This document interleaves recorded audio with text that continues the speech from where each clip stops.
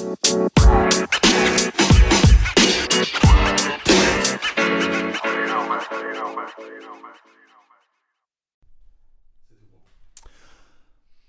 et bienvenue dans ce nouveau Smart Talk. Aujourd'hui, nous avons le plaisir d'accueillir Henri Balladur. Bonjour. Bonjour. Et bien sûr, Yannick Chevalier avec nous, notre senior partenaire. Salut Yannick. Salut. Bonjour Henri. Salut Yannick. Henri, merci beaucoup du temps que vous nous accordez ce matin. Pouvez-vous peut-être vous présenter ? Alors, très rapidement, parce que finalement c'est assez facile, j'ai monté une agence il y a exactement 30 ans aujourd'hui, qui était la filiale d'un groupe français, une agence à Genève, qui avait également une base à Zurich, qui était la maison mère, qui s'appelait Havas, qui s'appelle toujours d'ailleurs Havas, agence qu'on qualifierait aujourd'hui de classique, c'est-à-dire avec de la stratégie, de la création en premier chef, et puis après, évidemment, on y reviendra un peu de digital. Agence que j'ai quittée il y a à peu près 3 ans pour monter une société de consulting à Lausanne qui s'appelle Resourcing et qui est essentiellement active dans la stratégie et dans l'optimisation. Je pense qu'on reviendra sur ces sujets Absolument. Un peu plus tard. Donc voilà en gros très rapidement tracé. Combien de temps chez Havas ?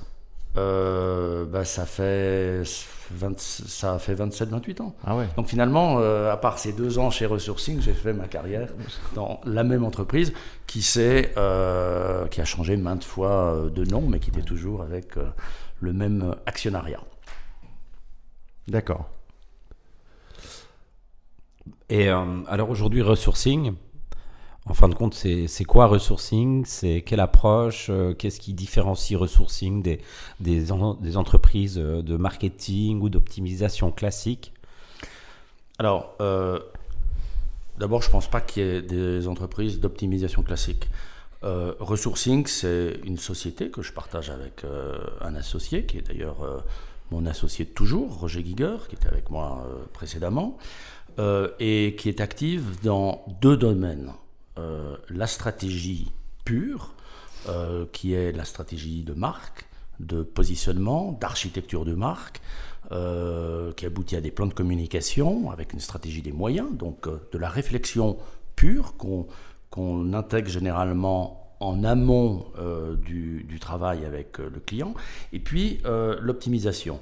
Alors l'optimisation, c'est la rationalisation des coûts, c'est la mise en conformité des structures par rapport aux coûts qu'on veut ou économiser ou libérer, parce qu'il peut y avoir également cela, et ça passe par des audits de structure, des audits de communication, de la négociation et de l'optimisation des coûts. Donc c'est un volet un petit peu plus structurel et financier, ou même nettement plus, mais donc il y a ces 2 pôles, qui sont en fait ce que j'ai fait depuis le début. Je ne fais que reproduire différemment et d'une autre manière, puisque j'agis comme consultant et non plus avec une grosse structure derrière moi. Et agir comme consultant, ça veut dire qu'on intègre les entreprises. Pour pouvoir faire des recommandations, on est obligé d'intégrer les entreprises. On ne peut pas aller voir une entreprise pendant 5 minutes et puis revenir avec une recommandation, notamment sur des structures, sur des coûts, donc qui sont des choses extrêmement impactantes sur le plan interne. Donc voilà. Mais c'est intéressant. J'avais dit que j'étais court dans mes réponses. deux volets, hein, l'optimisation, mais d'abord la stratégie. J'ai lu sur votre site que vous mettez toujours la stratégie avant toute chose, donc une sorte de réflexion de base. Et puis, c'est peut-être un peu en contradiction avec ce qu'on voit de plus en plus sur le marché, de mon point de vue très personnel, où on est de plus en plus dans la pratique. Hein, il y a ce mot anglais à la mode, practicality, hein, toujours pratique, faire des choses, action. Ce que personnellement, je comprends bien, qu'aujourd'hui on a besoin d'action plus que de réflexion, parfois c'est ce qu'on entend. Vous êtes à l'opposé de ça ? Ça me fait plaisir d'entendre ce que vous dites. Stratégie n'est pas antinomique avec action. Ouais.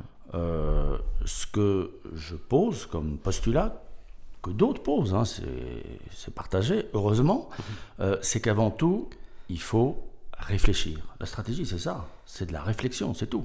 C'est pas très, très compliqué non plus.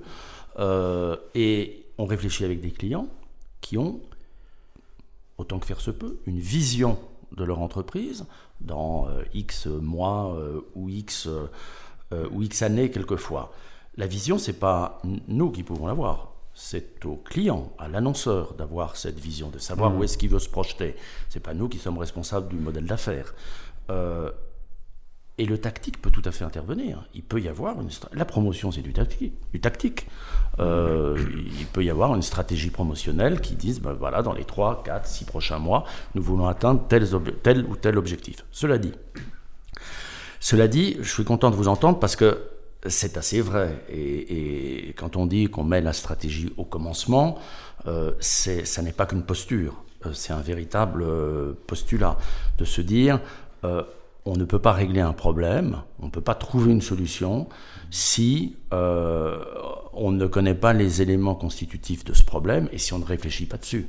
Et c'est après qu'on peut établir une stratégie qui est une stratégie de marque, une stratégie de positionnement, une architecture de marque quand vous devez réfléchir sur la mise en place de vos produits ou de vos services, et seulement après un plan de communication, un plan marketing avec une stratégie des moyens. Donc, c'est pas antinomique. Donc l'importance vraiment d'avoir une vision stratégique, c'est-à-dire de comment je veux être perçu, auprès de qui, comment, etc.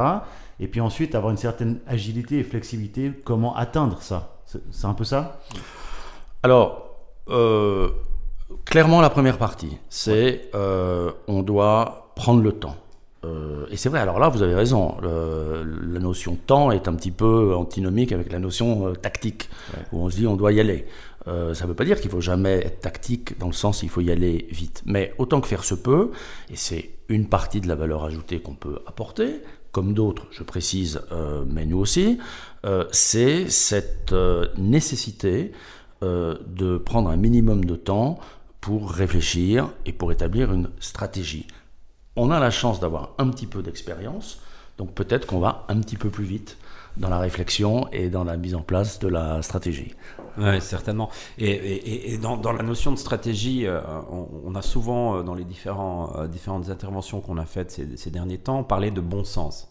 C'est-à-dire que souvent, les entreprises ont paré au plus pressé, donc ont mis probablement de côté un peu la stratégie et se sont complètement retirés du bon sens, ont essayé de faire des actions comme ça, spontanément, sans avoir cette approche de bon sens. Et selon toi, comment tu peux rapprocher le bon sens de la stratégie ? Alors, le jugement est sévère, hein. Les entrepreneurs que moi je côtoie, qui sont souvent des PME, moyennes ou grandes PME, ils ont beaucoup de bon sens. C'est peut-être leurs prestataires qui en ont moins et qui recommandent des actions qui sont contraires aux intérêts du client. Donc, je pense que le bon sens, il est très très important. Il fait partie de la réflexion, il fait partie de la stratégie, il fait partie de la vie. On ne peut pas réussir une entreprise si on n'a pas un minimum de bon sens. En tout cas, on ne la réussira pas si on n'en a pas. Donc, je reviens juste sur un point qui est le côté, stratégie et agilité. Voilà, ouais, agilité. Agilité. Alors, aujourd'hui, on se doit d'être agile, ou les entreprises se doivent d'être agiles, les agences de communication se doivent d'être agiles. Ça ne veut pas dire là aussi qu'on ne doit pas réfléchir à un minimum, et même dans le digital, là je parle à des professionnels du digital, c'est pas parce que c'est du digital qu'on ne doit pas réfléchir à une stratégie. C'est vrai qu'on est très souvent tactique, c'est évident, on est un peu poussé même à cela, tellement c'est facile et on voit les résultats assez rapidement. Mais il faut quand même réfléchir à une stratégie digitale. Donc il y a des tas de gens qui aussi font ça, parce que le digital, qui est fondamental aujourd'hui, qui est une partie, il faut même pas en discuter, c'est une partie des affaires d'aujourd'hui, nécessite une réflexion, et souvent on l'a mis en opposition avec les médias classiques, en disant les médias classiques c'est cher et puis on voit pas les résultats. Or que le digital, c'est tout aussi cher pour une entreprise quand elle doit assurer notamment le community management ou autre. La seule différence, c'est qu'on voit les résultats beaucoup plus rapidement. Ça ne veut pas dire qu'ils sont meilleurs, mais on les voit plus rapidement. Donc tout ça, maintenant, heureusement, c'était un débat d'il y a quelques années. Je crois que tout le monde s'accorde pour dire qu'il faut intégrer le digital dans le mix traditionnel, ou même maintenant intégrer le mix traditionnel dans le digital, parce qu'il faut bien voir qu'il y a quand même une part qui a été prise, qui est extrêmement importante, d'où la nécessité de réfléchir un minimum aussi, c'est le job des agences médias notamment, qui se sont fortement digitalisées. Vous avez dit quelque chose, je voudrais rebondir dessus, hein, ça me parle. Je vais me mettre peut-être des agences à dos, mais ce ne sera pas la première ni la dernière fois. Vous avez dit, souvent les patrons de PME ont beaucoup de bon sens dans la gestion de leur entreprise. La problématique, c'est que l'accompagnement, ils sont accompagnés par peut-être des agents, des structures qui n'appliquent pas forcément du bon sens. Ça veut dire quoi? Ça veut dire qu'il y a encore trop aujourd'hui d'agences qui travaillent pour du tarif ou pour essayer d'encaisser un maximum et qui n'ont pas cet esprit de partenariat avec le client. Sincèrement, parlons franc. Donc c'est une question légèrement affirmative. C'est mon impression. Je vais être très clair. Je pense qu'aujourd'hui, le business model d'avoir une agence qui facture des prestations à une entreprise, etc., va forcément pas dans un partenariat win-win et va pas dans un esprit de partenariat réellement où l'agence va également travailler sur l'efficience. Moi, c'est ce que je constate sur le marché aujourd'hui. Alors, moi, je côtoie pas mal d'agences dans le cadre de l'optimisation que je dois faire du budget de certains clients.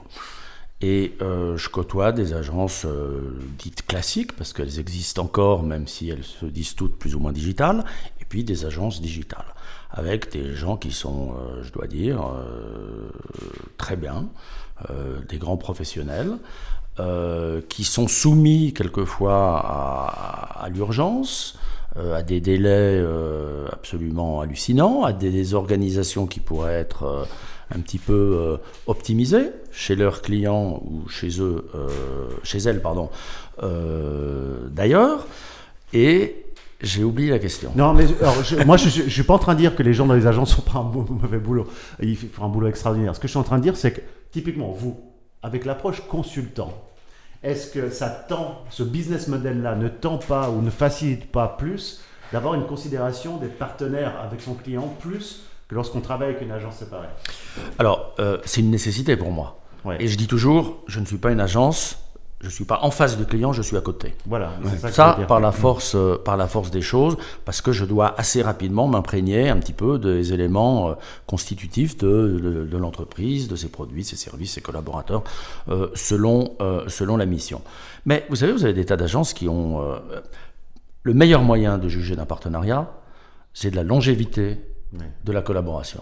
Il y a quand même des entreprises qui ont des clients depuis pas mal d'années, avec des gens qui changent au sein des agences, des gens qui changent au sein des entreprises, et ça c'est quand même le signe que il y a quand même une confiance qui existe. Après, vous avez abordé ou évoqué la notion de prix. Ma foi, c'est comme dans tous les domaines et de toutes les époques, on voit un petit peu de tout, dans un sens comme dans un autre, c'est-à-dire des prix très peu chers, des prix cassés, disons-le, ou des prix extrêmement élevés. C'est là où, justement, un peu la connaissance que je peux avoir, la petite connaissance que je peux avoir de ce domaine et de la manière dont on monte un budget, peut m'aider ou aider le client. Ouais. D'où l'optimisation, donc la partie on est en plein dans ça. Mais l'optimisation, on en parlait un petit peu tout à l'heure, c'est l'optimisation, c'est optimiser les chances de réussir et de bien travailler. C'est vrai que ça peut être l'optimisation des coûts, mais pas systématiquement. Et honnêtement, et là c'est peut-être parce que j'ai passé du temps dans une agence, c'est un énorme travail, le travail d'une agence, qui touche beaucoup de personnes, beaucoup de choses. Les agences ne maîtrisent pas tout en plus. Et il y a beaucoup de travail. Et je pense que ce travail doit être rémunéré à sa juste valeur. Et la juste valeur, c'est le prix du travail aujourd'hui sur le marché. C'est pas très compliqué pour structurer une rémunération. Donc oui, faisons attention aux coûts, parce que forcément, on en a besoin, mais n'en faisons pas l'élément systématique d'appréciation d'une proposition, par exemple. Et je vous donne un exemple. Quand on organise des concours d'agence, quand on cherche une agence pour un client, et Yannick est au courant, parce qu'il a été aussi patron d'agence, ce pourquoi nous battons vis-à-vis du client, c'est que ce concours soit rémunéré. Sinon, ça consiste à aller faire son marché et aller regarder. Oui, absolument. Donc, ouais. faut être vigilant comme toujours, mais pas être complètement focusé sur cet aspect-là. Ouais, c'est clair, c'est clair. Dans tout ça, on a aussi découvert récemment un nouveau service chez Resourcing, en partenariat avec Happiness Agency. Est-ce que tu peux nous en parler? Alors, c'est une start-up qui s'est créée il y a très peu de temps, il y a quelques mois, et la personne qui l'a créée, un des deux associés, était un de mes clients à l'époque, et il m'a demandé conseil. Cette agence qui s'appelle Happiness Agency est une société d'études en fait qui étudie le bien-être au travail et qui considère le travail comme un levier de performance et de rentabilité pour l'entreprise. Subjectif ça, non? Le niveau de bonheur dans une entreprise. Non, parce que c'est le collaborateur qui va s'exprimer. C'est le collaborateur qui au biais... Ça reste subjectif. Non, je plaisante. Alors, oui et non. Alors, j'étais déjà déstabilisé, il ne faut pas continuer. Oui et non. Donc, surtout avec ce qui s'est passé. Parce que ce qui s'est passé, c'est quand même, faut pas l'oublier, c'est quand même incroyable. On a débranché l'économie. C'est pas l'économie qui est mal. On a décidé de la débrancher. Et on a fait passer le lien social, qui était déjà un peu péjoré, notamment d'ailleurs avec les réseaux sociaux, à la distance sociale. Vous imaginez la conception de distance sociale, imposer une distance sociale dans une société, c'est hallucinant. Donc les gens sont très perturbés. Les gens du jour au lendemain, ils ont dû travailler chez eux. Parce qu'ils ont l'infrastructure, la possibilité, en plus ils avaient les enfants, ils ne pouvaient pas les confier, ils ne pouvaient pas voir leurs parents. Enfin, donc il y a eu quand même un phénomène assez important. Mais là, c'est ce phénomène-là que moi j'ai saisi vis-à-vis de Happiness Agency, parce qu'elle a créé ça il y a 5 mois, avant l'épidémie. Et j'ai saisi cette occasion, je me suis dit, après, en les voyant, je me suis dit, mais ça c'est de l'optimisation. En plein. On va proposer un service aux entreprises, d'étudier via une étude totalement anonyme sur une plateforme qui est sécurisée. Il n'y a pas des fausses études où les chefs de département ou les patrons peuvent voir qui a répondu quoi. Ça c'est garanti. Qui a décidé, donc le patron, le client, de dire, ben voilà, cette période, les gens sont rentrés, pas tous d'ailleurs, ils ne sont pas tous rentrés, ils continuent un petit peu de travail à domicile, de home office. Comment ça s'est passé, comment les gens l'ont ressenti? Et je pense que c'est intéressant, parce qu'on ne vit pas une période comme ça sans en tirer les conclusions. Et la première des conclusions, et c'est en ce sens que je trouve leur positionnement intéressant, c'est de considérer le collaborateur comme un levier de performance. Et la question du home office, c'est une vraie question. Si un collaborateur ne fiche rien chez lui, il fichera rien au bureau non plus. Ça, y a pas de, c'est la même chose. C'est des prédispositions qui font que. Donc c'est un faux problème de dire ah ouais mais bon le travail à domicile, on sait pas. Et en plus, c'est un levier économique incroyable. Ça peut faire, on voit dans les études, jusqu'à 30% d'économie de frais de structure pour une entreprise. Alors, vous comprenez que ça devient de l'optimisation. Donc, c'est très simple. L'objectif de ces études, c'est adapter le modèle au travail à distance, savoir comment est-ce que c'est ressenti. C'est aussi recréer un lien social. Depuis 2 mois, même s'il y en a certains qui sont rentrés, mais pas beaucoup sont rentrés au bureau. Il n'y a plus de lien social inter-entreprise. C'est préciser les communications sur les impacts et mesures à venir, si on doit annoncer qu'on va continuer le home office. Et puis, c'est suivre aussi la santé des collaborateurs, parce que, et à commencer par ceux des ressources humaines d'ailleurs, 90% des gens qui travaillent dans les ressources humaines se déclarent aujourd'hui épuisés. Parce que vous imaginez ce à quoi ils ont été confrontés actuellement. Mais ça, c'est moi, j'adhère quoi. Je trouve ce projet absolument fabuleux parce que moi, Yannick, on est aussi très alignés là-dessus. Moi, je dis toujours, it's all about the human. Tout tourne autour de l'être humain et je pense que la performance de l'entreprise, malgré une superbe stratégie dessinée ou un cash flow incroyable, etc., ce qui va faire l'entreprise, c'est juste les personnes. Et c'est vrai qu'en Europe, vous avez certainement plus d'expérience que moi, mais moi qui ai vécu un peu aux États-Unis, je me suis rendu compte qu'aux États-Unis, ils prenaient ça beaucoup plus. Ça fait déjà 15 ans qu'ils prennent vraiment ça comme fer de lance et en disant on doit investir sur l'être humain, on doit les écouter, on doit les respecter, on doit les considérer, on doit s'occuper d'apporter une salle de massage au bureau, des choses comme ça pour leur bien-être, parce que tout ça, le retour sur investissement va être x3 quoi, en fait, de ce qu'on investit dans l'être humain. Absolument. Moi, je suis aussi convaincu et en plus, avec ce projet, puisque 70% des travailleurs suisses, dans une étude, ont jugé le télétravail efficace. Ouais. 70%. 70%, c'est dans une étude qui a été publiée par la RTS. Et 80% voudraient développer l'usage du travail à domicile. Okay. De ces 70%. Okay. Donc, c'est côté travailleur. Alors après, vous voyez, je ne sais pas si vous avez entendu hier, le tribunal fédéral a donné raison à un salarié d'une fiduciaire zurichoise qui disait « Ah bah, je travaille à domicile, il faut me payer mon électricité, une partie de mon loyer. » et tout. Mais ça fait partie après des dispositions à mettre en place. Parce que dans un autre sens, il économise les trajets, la fatigue. Enfin, voilà. Donc il ne faut pas commencer à mettre des bâtons dans les roues à des perspectives qui sont ouvertes et qui, je pense, devront être adoptées librement d'ailleurs par les entreprises et par leurs salariés, quand c'est possible. Un ébéniste, il ne peut pas travailler à domicile. Enfin, un employé d'un ébéniste. Ouais, donc, en ce sens, c'est très dans le volet optimisation de mon activité. Ouais. Avec un petit peu d'opportunisme que j'assume complètement, mais c'est un levier d'optimisation clair pour l'entreprise, en plus à partager avec le collaborateur. Parlons un peu créativité.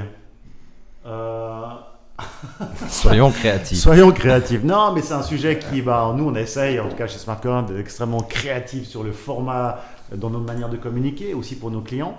Et c'est vrai que vous parliez de stratégie, d'entreprise, etc. Mais pour appliquer la stratégie, le côté créa est très, très important. Et Dieu sait que sur le digital aujourd'hui, il y a tellement d'informations comparées aux médias traditionnels où pour se démarquer, on doit vraiment apporter un impact créatif très important. Quelle est votre vision là-dessus, sur cet aspect-là du marketing? C'est que, c'est un lieu commun, mais la création est fondamentale. Un grand stratège, on en connaît peut-être quelques-uns. Un grand médiaplaneur, ok, c'est technique. Un grand, excusez-moi, du digital, ok. Mais un grand créatif, ça c'est autre chose. C'est quelqu'un qui fait rêver par ses créations, j'entends. Oui. Par sa manière de travailler, par les moyens qu'il met en œuvre pour y arriver. Donc ça, c'est ce qui fait que l'entreprise va pouvoir aussi, dans un sens, performer dans son... Le niveau créatif en Suisse, il est bon? Il y a du boulot à faire? Il faut demander ça à un créatif. Moi, je ne suis pas créatif. La seule chose que je pourrais vous retourner comme question, c'est quelle est la dernière campagne qui vous a impressionné? Je pense que vous aurez un petit peu de temps pour réfléchir. Je pense que oui, il va falloir... Donc, moi, j'en citerai une qui était quand même intéressante durant cette pandémie. C'était ce qu'a fait Lidl en faisant une campagne sur l'utilisation des restes dans le frigo, dans le réfrigérateur. Et je trouvais que d'un point de vue... Alors, c'est pas ce qu'il y a de plus sexy, mais c'est intéressant de voir qu'ils sont capables de faire une campagne détournée sur la problématique des achats et la distribution de biens alimentaires, mais surtout de rentrer à l'intérieur des logements, des personnes, en disant, tiens, on va vous aider à... et en termes créatifs, je trouvais que c'était intéressant.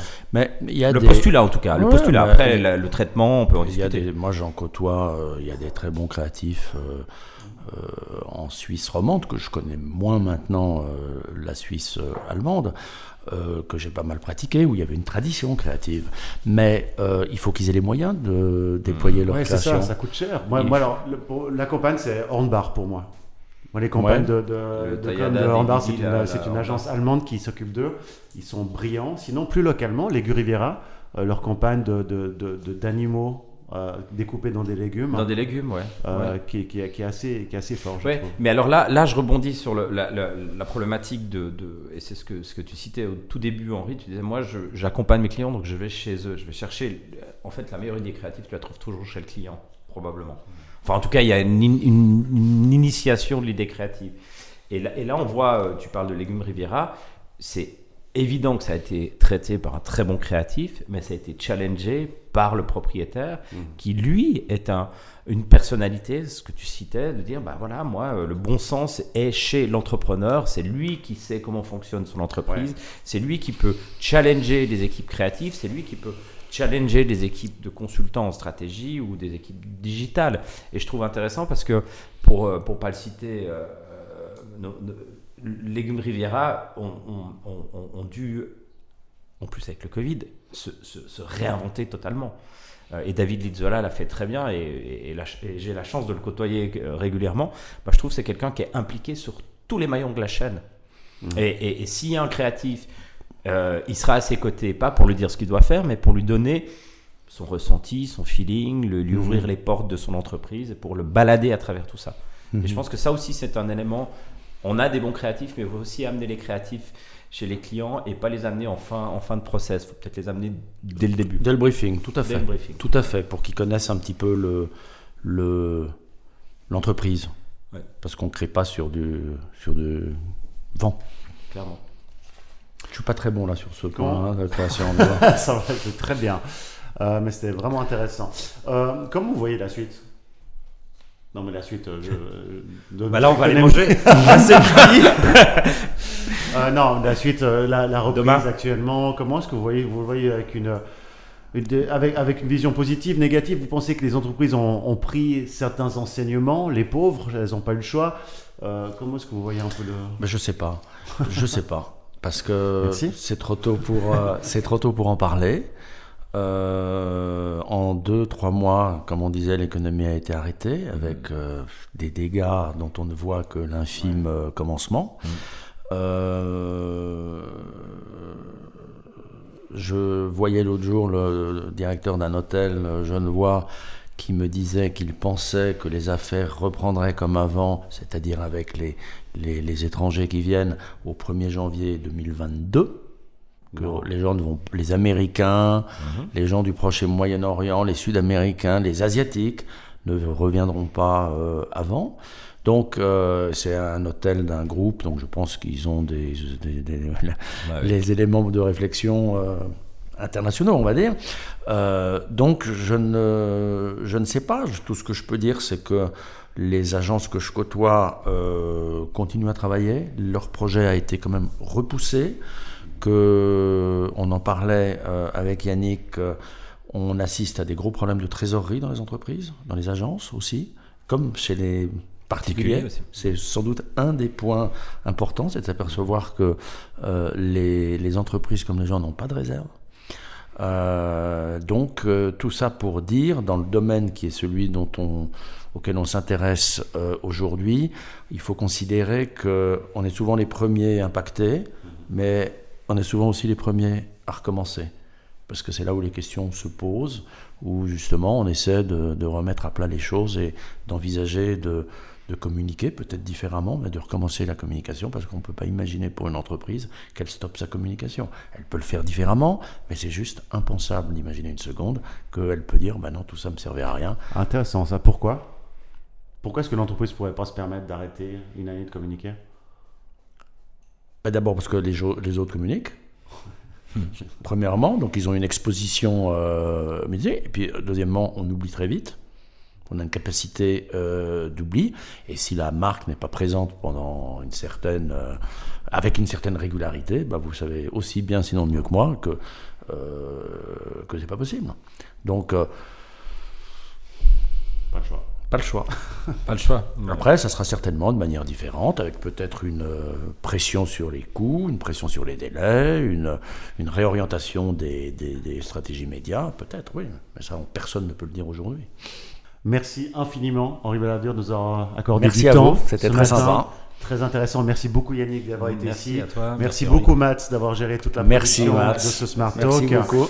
Et je vous dis à bientôt pour un prochain Smart Talk.